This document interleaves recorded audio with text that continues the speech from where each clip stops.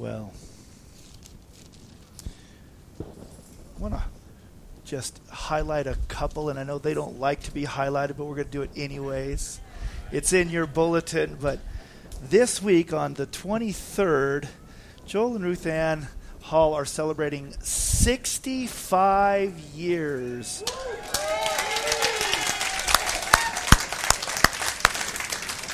65 years. So us younger couples, you got any questions on how to do it? Ask them.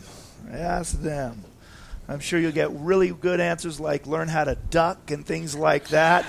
But, amen. I love this couple. They're just dear, dear friends of mine, and bless you. And we missed you, by the way. We really missed you. So, hallelujah. Hey, we got a few things, and we're just going to pray and see what the Lord has this morning. We went to Harvest Crusade over the weekend. We took the youth down and some adults, and it was just a good. It's going on tonight. If you're just kind of wild, you can jump in the car, get there at. I'd encourage you to get there at 5. It starts at 7, but it'll be packed tonight. And it was a great night of ministry. The music was good. The worship was good. At the end of the time, Greg Laurie preaches a very simple, straightforward, short message. I should take lessons from him on how to preach even shorter. But, in maybe 20 minutes, 25 minutes, and he preaches just a powerful message. And I wish did any of us get a picture of the field? The field was just totally full. Is it on your Facebook or anything? Okay, I don't know. Maybe you can get it up on a computer. We'll show it. It'd be great. That's it. But the whole field was just packed with people who gave their lives. Of the youth that went down, 8 of our kids went down to rededicate their lives to Jesus on Friday night. So it's our job to encourage each other and encourage the youth as they're making that step. You know what? It's really hard to be a Christian these days. And I remember as a youth, it was hard to be a Christian when I was young. I got saved in high school. I became one of those radicals. I used to actually preach the gospel in the halls, in classrooms. I actually gave I gave 2 different altar calls in my classes. I did I don't know how I got away with it back then. I did a comparative study between a couple of books of the Bible, and then I gave an altar call at the end of that one. And I was radical, but I was persecuted. It was tough to be a Christian. Nothing like what's happening with these youth. There's so much coming up against them. So pray for them, encourage them. They made decisions over the weekend to just follow God more strongly and asked for prayer for recommitment. And so I want to encourage us to encourage them, love on them, look out for them as we do one another. And I'm going to just segue into that. We are having a baptism next Sunday after church. Can't believe it's only a week away. My voice is really strained, so forgive me if I'm sounding funny. But the baptism is going to be after church on Sunday, and baptism is a commandment, first of all. Jesus told us to be baptized, told us to go and make disciples and baptize others. So baptism is very important. We'll cover this next week. Encourage you to pick up the thing if you're interested in baptism. If you've never been baptized before, don't wait. Don't wait. If you've made a commitment to serve Jesus Christ, I encourage you to be baptized. For these young people that are waiting to be dismissed, and Zach's going to go beat them up in the back room, beat them up with the Word of God. But I encourage you guys, if you've never been baptized, do this next week. We'll spend some time. You can talk with Jesse to understand what it is. But a big significance is that it's an outward show of what has happened on the inside. It's an outward profession of the inward confession. As we've put our faith in Christ Jesus, we go into baptism as a statement of saying, I am going to follow Jesus Christ all of my days. It's a symbol of dying to yourself when you go into the water. It's like the old man is dying and you're coming up in new life.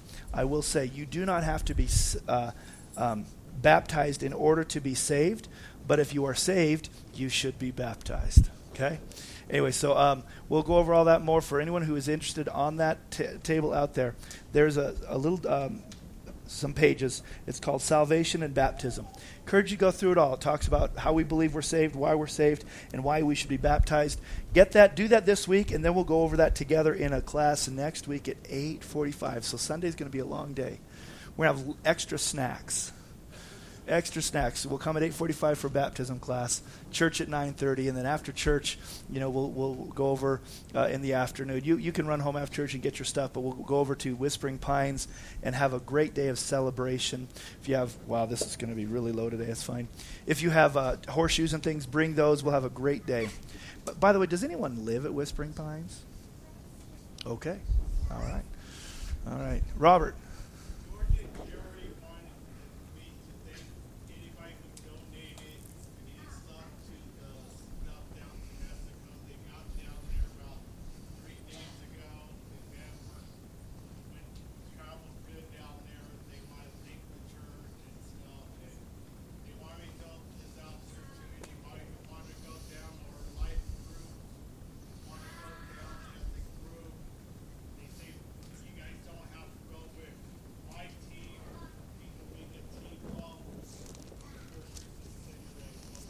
That's great. In case that was obviously the missionaries from Mexico who were here just a few weeks ago, and the van made it. Praise God. Praise God. It's broken down on us on a couple of our trips, coming back from the airport from Guatemala and everything, and so I think we fixed all the bugs out of it. Excellent. Praise the Lord. My mind is barely here this morning. It was a very long week and a really long weekend. Am I forgetting anything? Looking around we good? All right. We're in the book of 1 Peter. Yeah, let's close in prayer.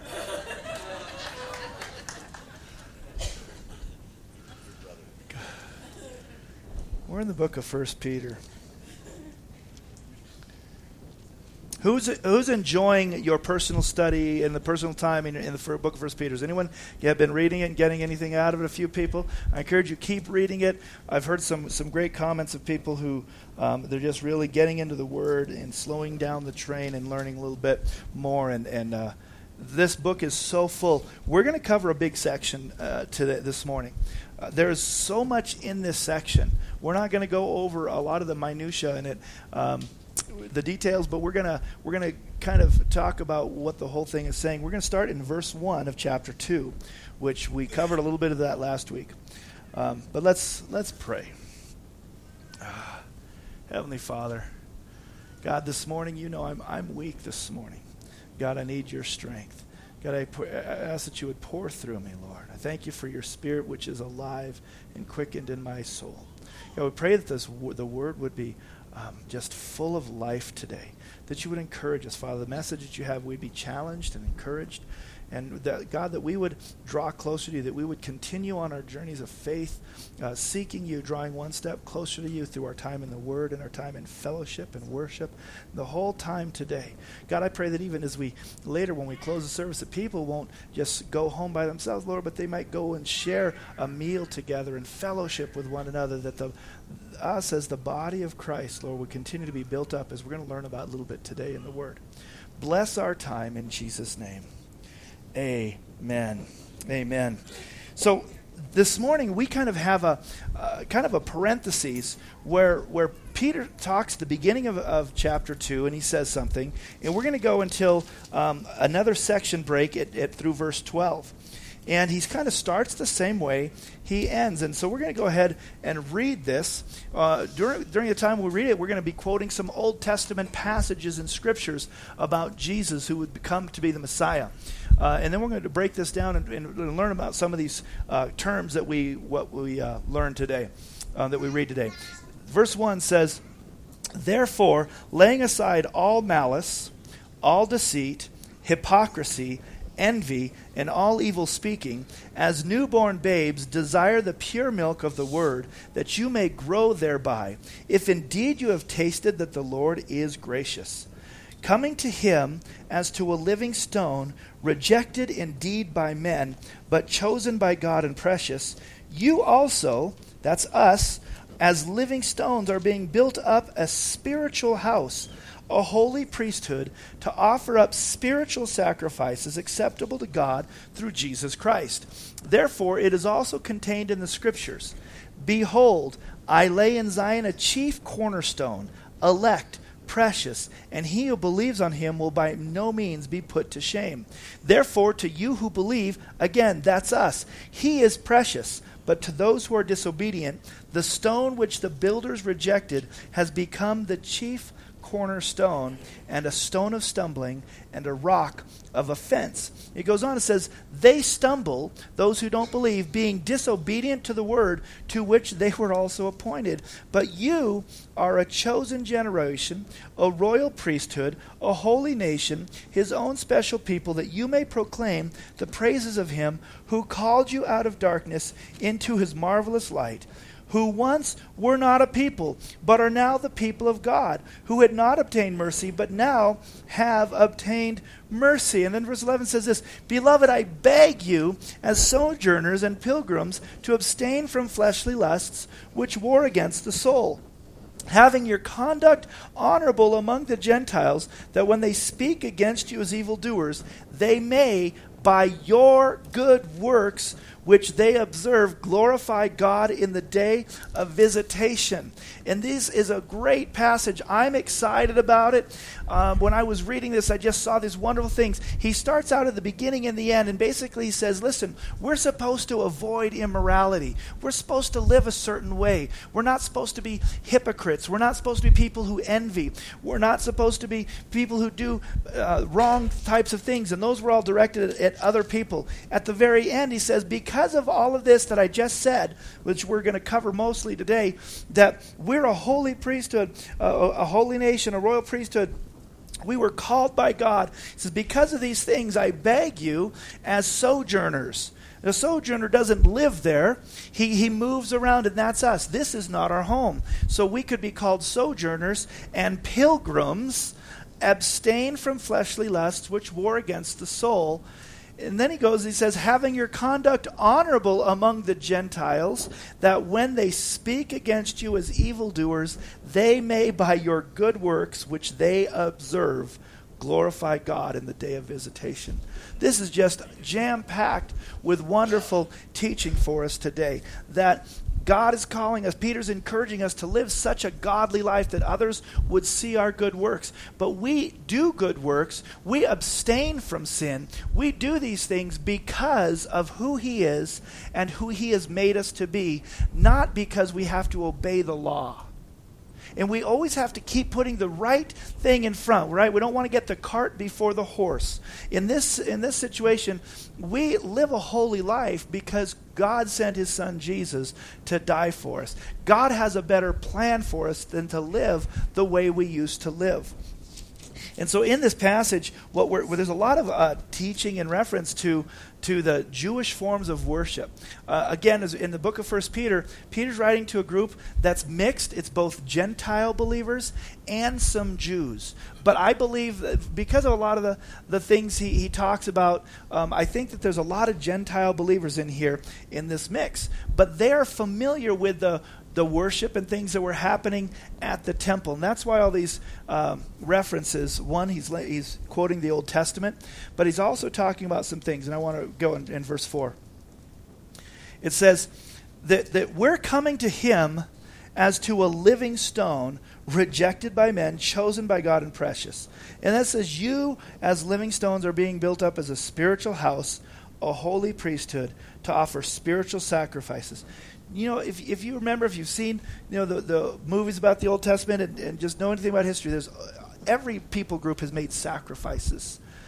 The Jews were no different. They sacrificed animals all the time. They sacrificed animals for joyous things and for sin offerings, and there was always sacrifices going on at the temple.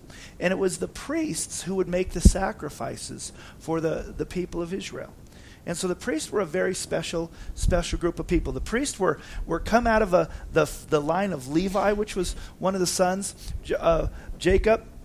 And so they were the ones who were dedicated to be the priests and to be the religious people of the land. In fact, the Levites never could inherit land themselves. Their portion was the Lord. And so in the temple, the high priest, all of the people who were offering the sacrifices, they were all part of the Levites. The other things Levites did, they were the police for the temple.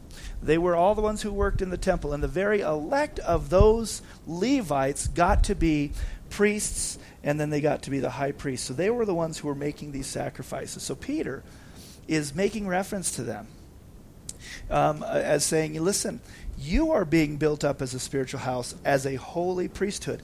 That is unheard of. You can't be a priest unless you're part of the family of Levi. Well, the same thing is we need to be hearing this, that we are not just a group of people and that there's priests that do the work of God. He says we, the people, are being built up to be a royal priesthood. And I don't know about you, for me, whenever I hear the word priest, I think Catholic. I mean, that's the for me. That's there's other groups have what they call priests too, but for me, I think Episcopalians have priests, I believe too. But I always think of the Catholic priests. So when we read this, it's really weird because we go, we're priests? Yeah. If we understand what a priest is, the priest is the person who worships God, who stands before God, who does the services to God. And we are not supposed to be waiting for the priest or the pastor. Every once in a while we get people who've come in, if this is you, I don't mean to offend, but they call me father, and they think I'm the priest. I'm not a priest, I'm a pastor. But we are all priests. There's a difference. And so Peter is encouraging them. He says, listen, you are a holy priesthood, and you are supposed to offer spiritual sacrifices acceptable to God. Well, if you've read your Old Testament, you know that one time Saul was waiting for the priest to come to do the sacrifice, and he got anxious, and he did the sacrificing himself, and he was judged for it. Not even the king could step into the role of priest. It was very specific. Priests are priests. Nobody can do a sacrifice, offer a sacrifice that only the priest can. The priest has to do that. And for thousands of years, the Jews understood that. And because Israel is so close and was so prominent, even a lot of the Gentiles understood Jewish worship. And here Peter is trying to help them understand, you are priests. And that just has got to be freaking them out. And this says, and you are supposed to offer spiritual sacrifices. No. Everything we know would say no, but he's trying to change our dynamic and our thinking, our paradigm. We need a paradigm shift. Today we need the same shift. We come to church, and we look at the pastor, we look at the worship team, and they do all the ministry, and we think that that's right, and we help to promote this sometimes. We as a people, I'm going to come down here, we are the priests. We offer spiritual sacrifices. You offer a spiritual sacrifice and do the work of the priest. Now, one of my personal giftings is pastoring. I love people. And God has called me to shepherd people. A pastor has another name for shepherd. And it's one of the gifts, but there's a lot of gifts in the body. We have got gifts of hospitality and gifts of service. We have gifts of administration. Some people have gifts of miracles. They just things happen when they pray. Some people have gifts of faith. Some people have gifts of discernment. There's others who have supernatural gifts of wisdom. These things just operate, and we're supposed to all be using our gifts together. But we as a people are the priests. We as a people offer spiritual sacrifices. What does it say at the beginning? It says, coming to him as to a living stone. That's Jesus. He's a living stone, rejected indeed by men. Jesus was obviously rejected. He was chosen by God, and he was precious. And then in verse 5 it says, you also as living stones are being built up a spiritual house. Talked about this before. Many of us know this, but the word church comes from the word ecclesia in Greek. And if you speak Spanish, that sounds a lot like the word for church in Spanish, which is iglesia. It's the same word. And it's not a building. It's not a building. It's the people. It actually means the called out ones. The called out ones. And that's what the Christians are. We are called out from the world. We are the church. You know, I don't know how to do it. I would like to stop calling this building the church. I still do. I like in Spanish, they actually, when they talk about going to church, they say we're going to temple. Now that sounds really weird in English. We're going to temple. But they don't say we're going to church. Do they? Am I correct in that? I don't usually hear them say going to church. Some people might, but a lot of them say going to church, or they say culto. Vamos al culto. There we go. I got a nod from that one. We're going to like a meeting, a reunion, a meeting. But they understand that the church are the people. Remember the old thing? You know, here's the church, here's the steeple, open the door and see all the people. But really what it is here is a building, and there might be a steeple, and inside, these are the church. It just doesn't rhyme very good, so we'll have to make up a new one. These are the church. We're the church, which is really great if we can begin to understand that, because if I go with Doris somewhere, we're the church going somewhere together. In fact, we get in our cars and we drive up and meet the church at the building. And then maybe you go to somebody's house and you meet with the church for a life group. And sometimes those life groups meet at Wyatt's. Sacrilege. Okay? So follow me here. If I am the last one to go to Wyatt's on a Wednesday when the life groups are meeting there to be the church, I'm the last one. Guess where I'm going? To church. Because the church is waiting for me. My part of the church is coming. That part of the church is waiting for me at Wyatt's. Because we're the church. We're the church. We're a priesthood. Now we might go, okay, I can handle that. I am part of the church. Okay. Okay, let's go to the next one. We're a priesthood. Holy moly. I mean, really, if we were really honest, if I said, who in here wants to be a priest? I'm sure you're all going to say, me first. It scares us. We're like, whoa, no, I just want to be a Christian. You know, let's leave that priest stuff to other people. You can't. Because the Bible says we are being built into a spiritual house, a royal priesthood, to offer spiritual sacrifices acceptable to God through Jesus Christ. This is the point that is the making this possible, and the most important part. Everything is because of Jesus Christ. I'm not a priest because I want to be a priest. I'm not a priest because it sounds like just fun and you know what. I'm a priest because Jesus Christ paid a price for my sin. And I became saved.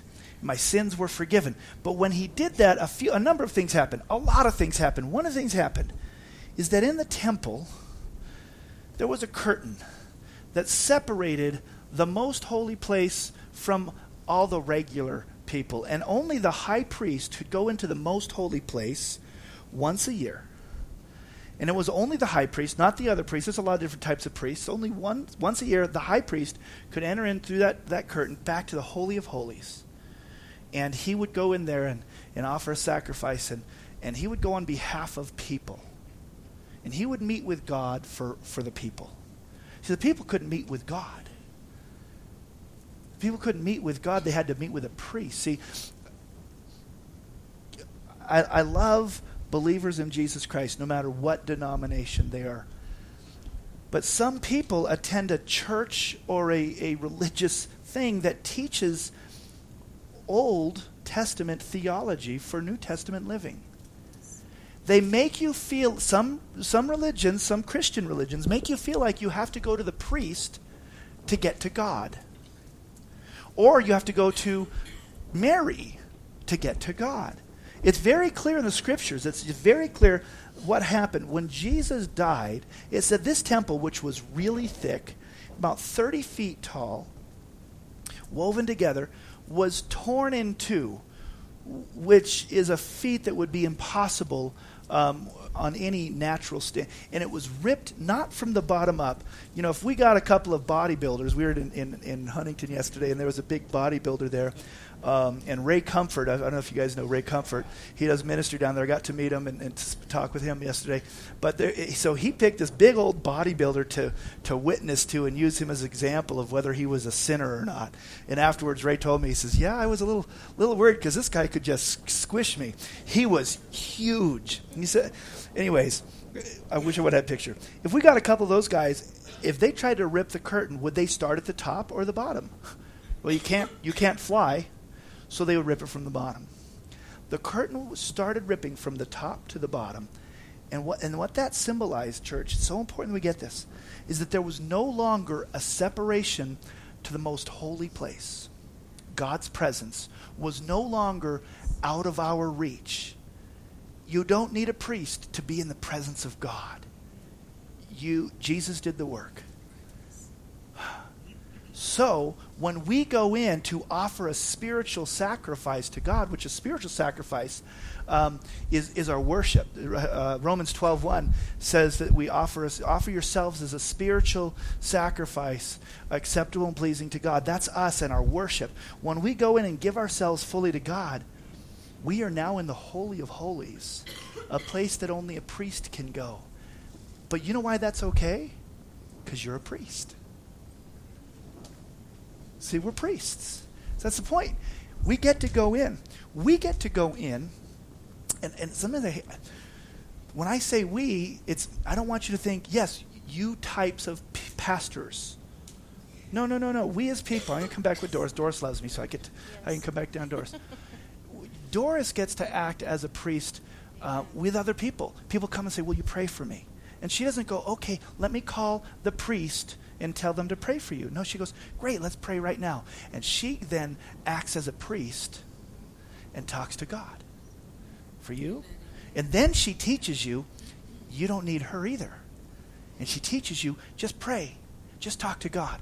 You don't need some, but I'll teach you, I'll spend time with you and help you understand you're a priest. We're being built up into a spiritual house, and that God has a plan, and He's building us into something amazing. Now, as it goes on here, everything is about Jesus. It's not about us. You know, always Jesus, always Jesus. The Scriptures goes on, and starting in 6, it says, therefore, it's also contained in the Scriptures, behold, I lay in Zion a chief cornerstone, elect, precious. He who believes on Him will by no means be put to shame. And then it says, but to you who believe, He is precious, but those who are disobedient, talks about those who've rejected the cornerstone. Well, what is this cornerstone?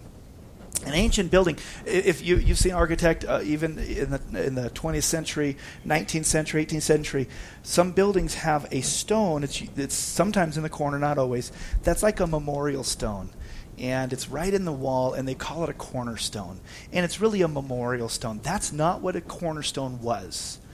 It changed over years. So if you've thought, yeah, I've seen a cornerstone. I was at this old building, and there it was right there, and it says in memorial of this or whatever. A cornerstone was the first and principal stone of any building. And actually, in my studies, I found out it didn't even need to be in the corner. But this stone would set up the shape, the size, and the way the building would fit together. Without the cornerstone, the building would not even be erected the proper way. Everything was reliant on this stone, and from there they would cut all the other stones to fit into and to be built upon the cornerstone. You can't reject the cornerstone because the house wouldn't stand. Everything is dependent on this cornerstone. And it says that Jesus Christ is that chief cornerstone, rejected by men. So he says, even though this whole place is dependent upon this stone that's going to give shape, it's going to tell us everything about the building that we need to build the foundation, we're going to reject that, and we're going to do it our way. And you couldn't do that.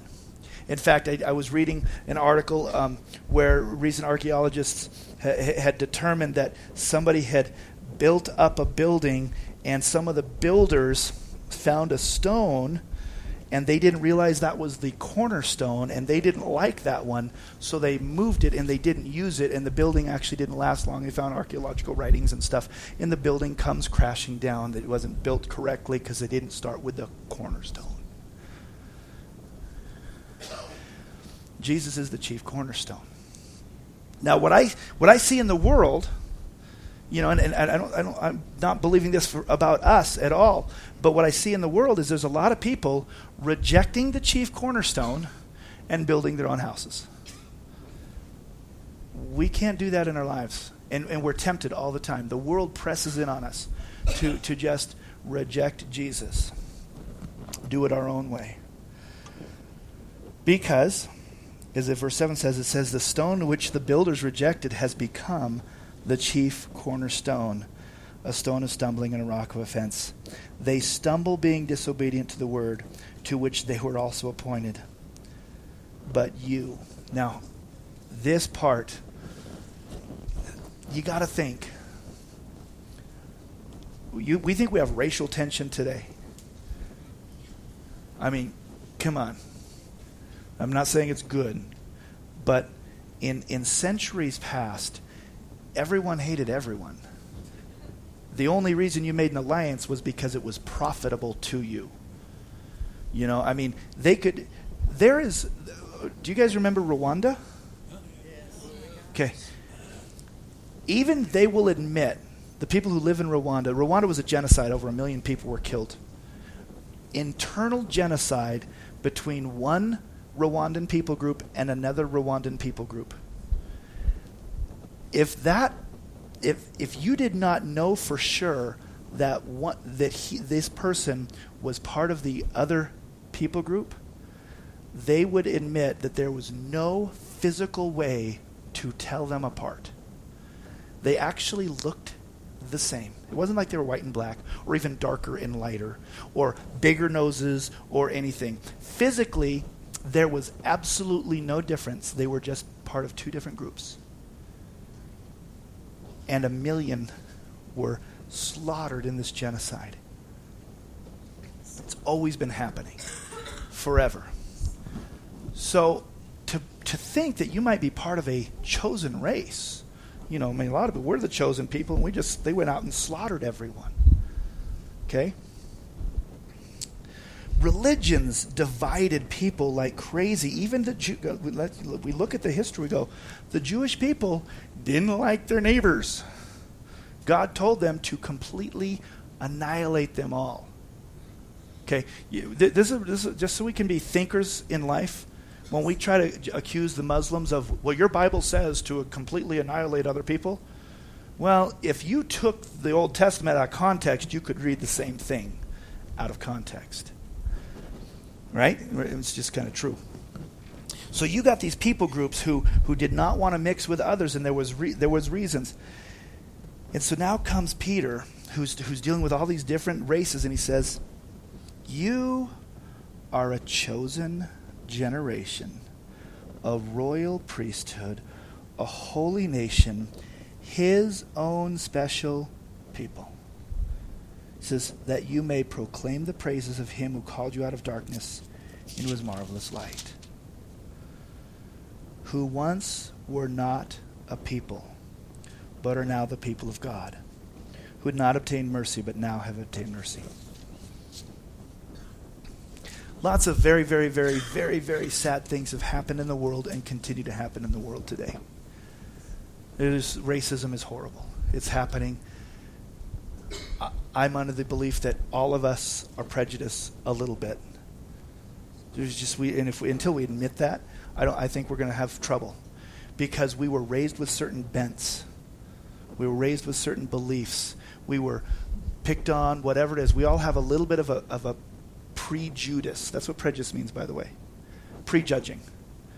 You just prejudge. It doesn't have to be that they're horrible people. It's just that you make a judgment about someone before you have any facts. Understanding that, I think we'd all say, yeah. we're all a little prejudice. Are we working through it? I hope so. I mean, all the time I do. There was a reason I want to come back. Horrible things have happened because of these prejudices in the world and continue to happen today. There are people groups who lost their countries. Israel didn't have their land for a long time. And after the Germany, with all of the concentration camps, the UN helped Israel to get their nation back. They did it legally. That's a whole other topic. But they were a people without a land. They weren't a people anymore. The Indians, the Native Americans in this land, I don't think we treated them very well when we got here. And that's why now we have reservations that are nations among the nations. And because they were not a people anymore. And so the government tried to help them to become a people again. And because that was important. This is about becoming a people. It says, you were not a people, who were once not a people, but are now the people of God. You belong to the family of God if you're a believer. You belong to a people group that you didn't belong to before. Many people come to Christ coming from a place where they just knew something was wrong and they didn't fit and they come to Christ and God says to you, you weren't a person. You weren't part of a group of people. You are now.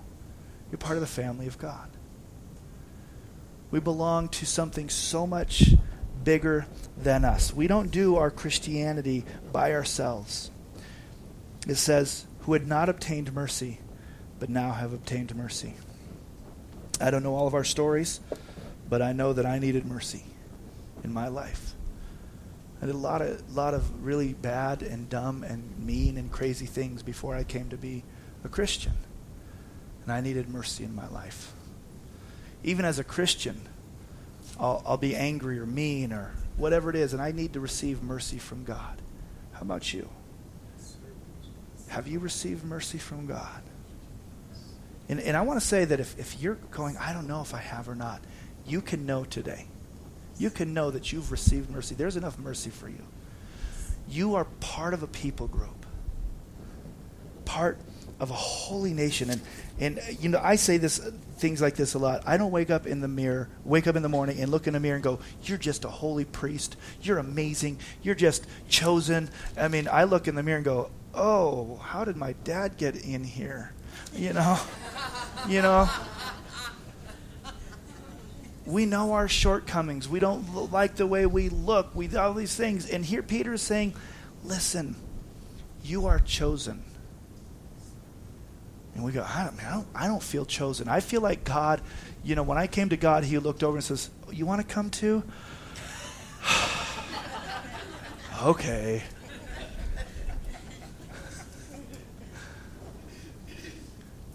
He chose you. He loves you. He chose you. He wanted to give you mercy, bring you in to be part of a family, into a people. Oh. That's us. That's us.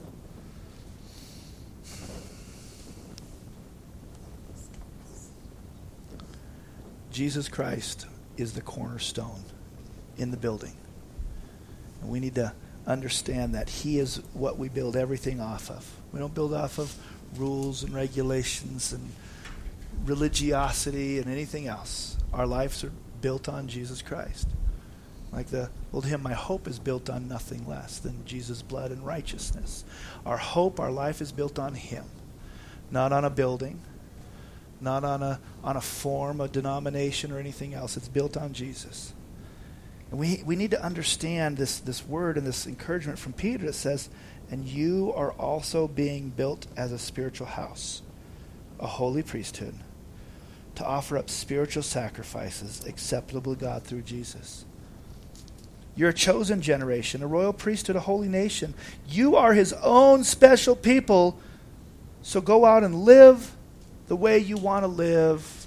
It's all good, and just be your own person now. And he says, no, we've done this. I've called you out of darkness. I've put your name in the Lamb's Book of Life. I've made you part of the family of God. You were a sojourner. You were lost. You needed mercy. You have mercy. And it says right here that we are his own special people, that we may proclaim the praises of him who called us out of darkness. We are not supposed to keep silent. Be the silent majority. We are called to proclaim the praises of God. And not just here. Not just here. And I'm not saying we're supposed to just necessarily sing. You know, I like to sing. I'm a musician and I love to sing. I used to do worship on the streets of Hollywood all the time. I just grabbed my guitar out there and I just start singing for Jesus and traveled all around and did that. That's not what I'm necessarily saying, though. That's really cool, too, to give God praise in a public place like that. But he says he called us to give praise, that we would proclaim the praises of him.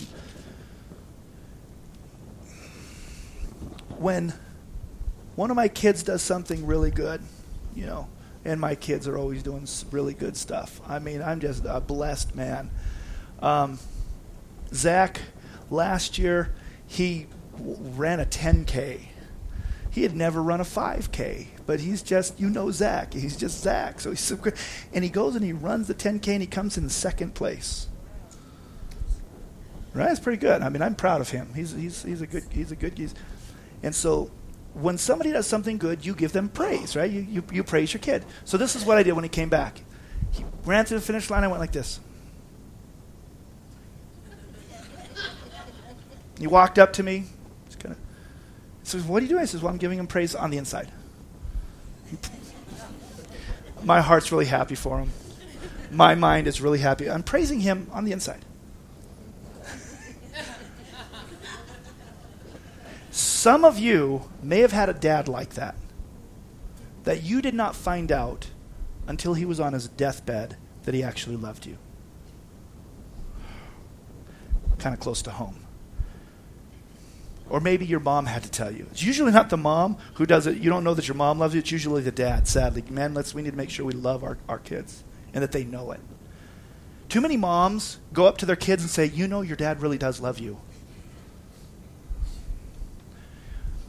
He did not learn to give his children praise. Church, we are called to give God praise. That's what we talk about. You know, I mean, just now I praised Zach for the 10K right in front of you. Now, did I worship him? I didn't worship him. But I talked about him, bragged about him, how, you know, he just was amazing. Can you do that about God? Man, let me tell you about God.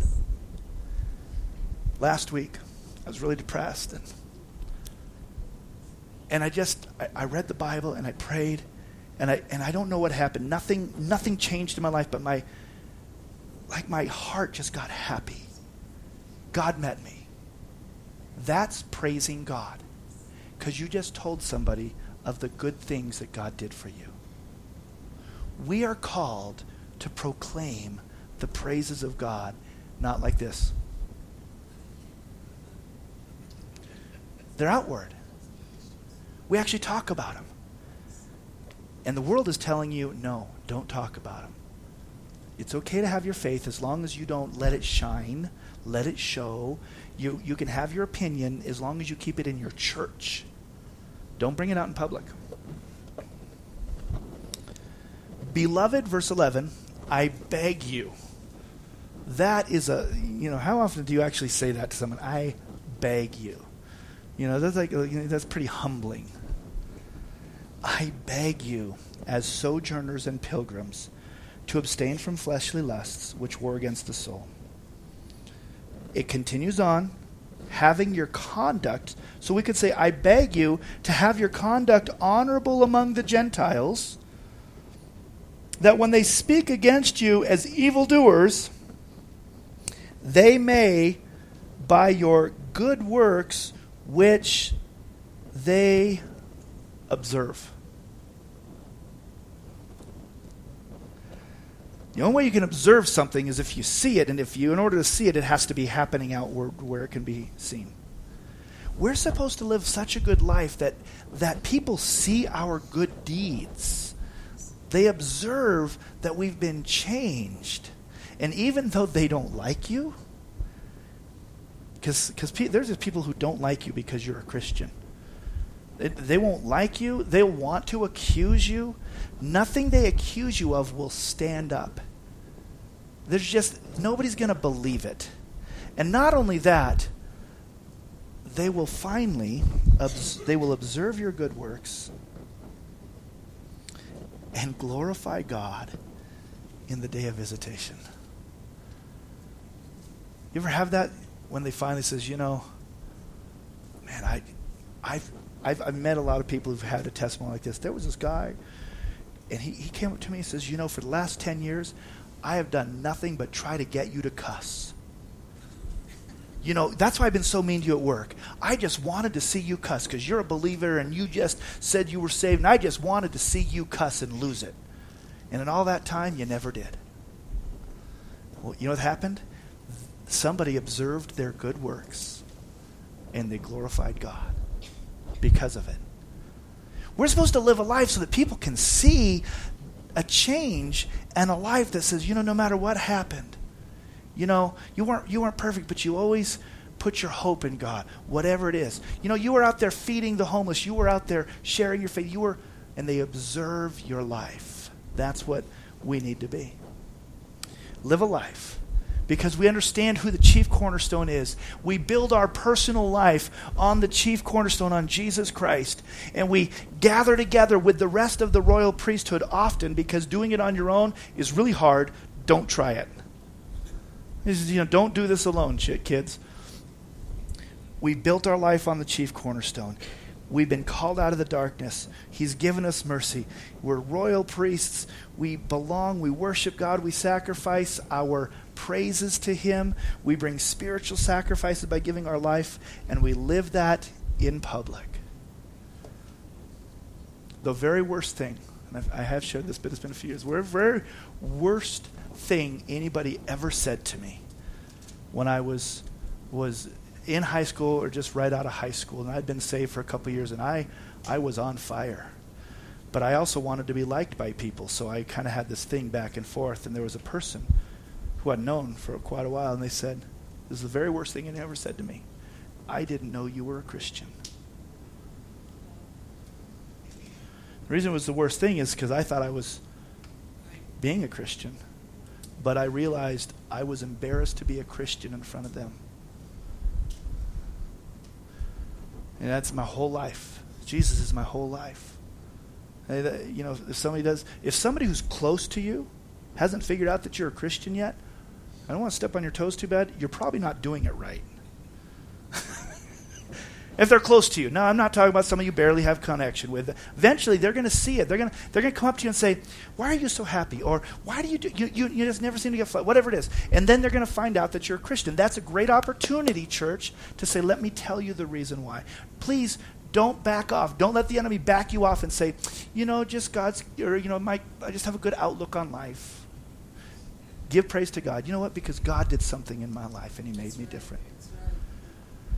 Let's build our life on the chief cornerstone so that other people can see how we live, what we do, and glorify God on the day He visits us, and help others to be built into the same spiritual house. Everyone we come in contact with, help them to draw one step closer to Jesus.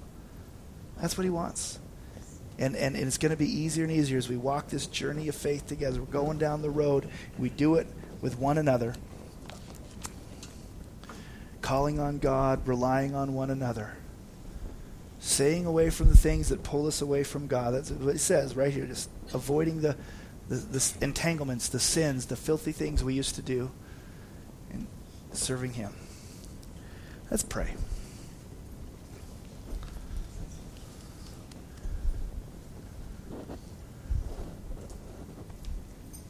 God, you know how much I've been even convicted this weekend as I was at the crusade and seeing Ray Comfort and Scotty out there sharing their faith, and how long it's been since I've been out on the streets sharing my faith like that in that form. God, and Lord, I don't want to hide my light under a bushel. I want my light to shine before men, God, and I want to build my whole life on you. God, I want to not just do my good works here in this place, Big Bear Christian Center, with this congregation, Lord. I want to live my life in good works out in public so that other people can see too. And I pray that prayer for each of us. God, I thank you that we weren't a people but now are a people. We were a people who didn't have mercy and grace, but because of the sacrifice of Jesus, we can receive mercy and grace. I pray that each and every one of us this morning would build our life on the chief cornerstone, on that one truth who Jesus Christ is, that our entire life will be built from that, and will give our house purpose. It will give our life direction, God, and that we would be a people who know that we're saved, know that we're priests, know that we're a holy nation, and we will give you praise with our life, and that others will see and observe our lives, the good works, the closeness that we have with you, and they will glorify God as well. Strengthen us each and every new day. Draw us closer to you. Help us to know your presence in a brand new way today. Lord, if there's anyone in here who's never asked you to forgive their sins, I pray that right now they would do that. They would say, God, I haven't lived my life the way you want me to. I've lied. I've stolen. I've committed adultery in my heart with other people. I'm a sinner. I don't line up. I don't stack up to being a good person. I need you to forgive my sin. They would do that right now and ask you to be their Lord. They just pray that prayer. God, forgive me my sin. Jesus Christ, be my Lord. And I want to follow you. That they would receive mercy as well this morning. Be with us as we leave here today and help us to love one another. Encourage one another and fellowship with one another. And we pray these things in Jesus' name. Amen. Amen.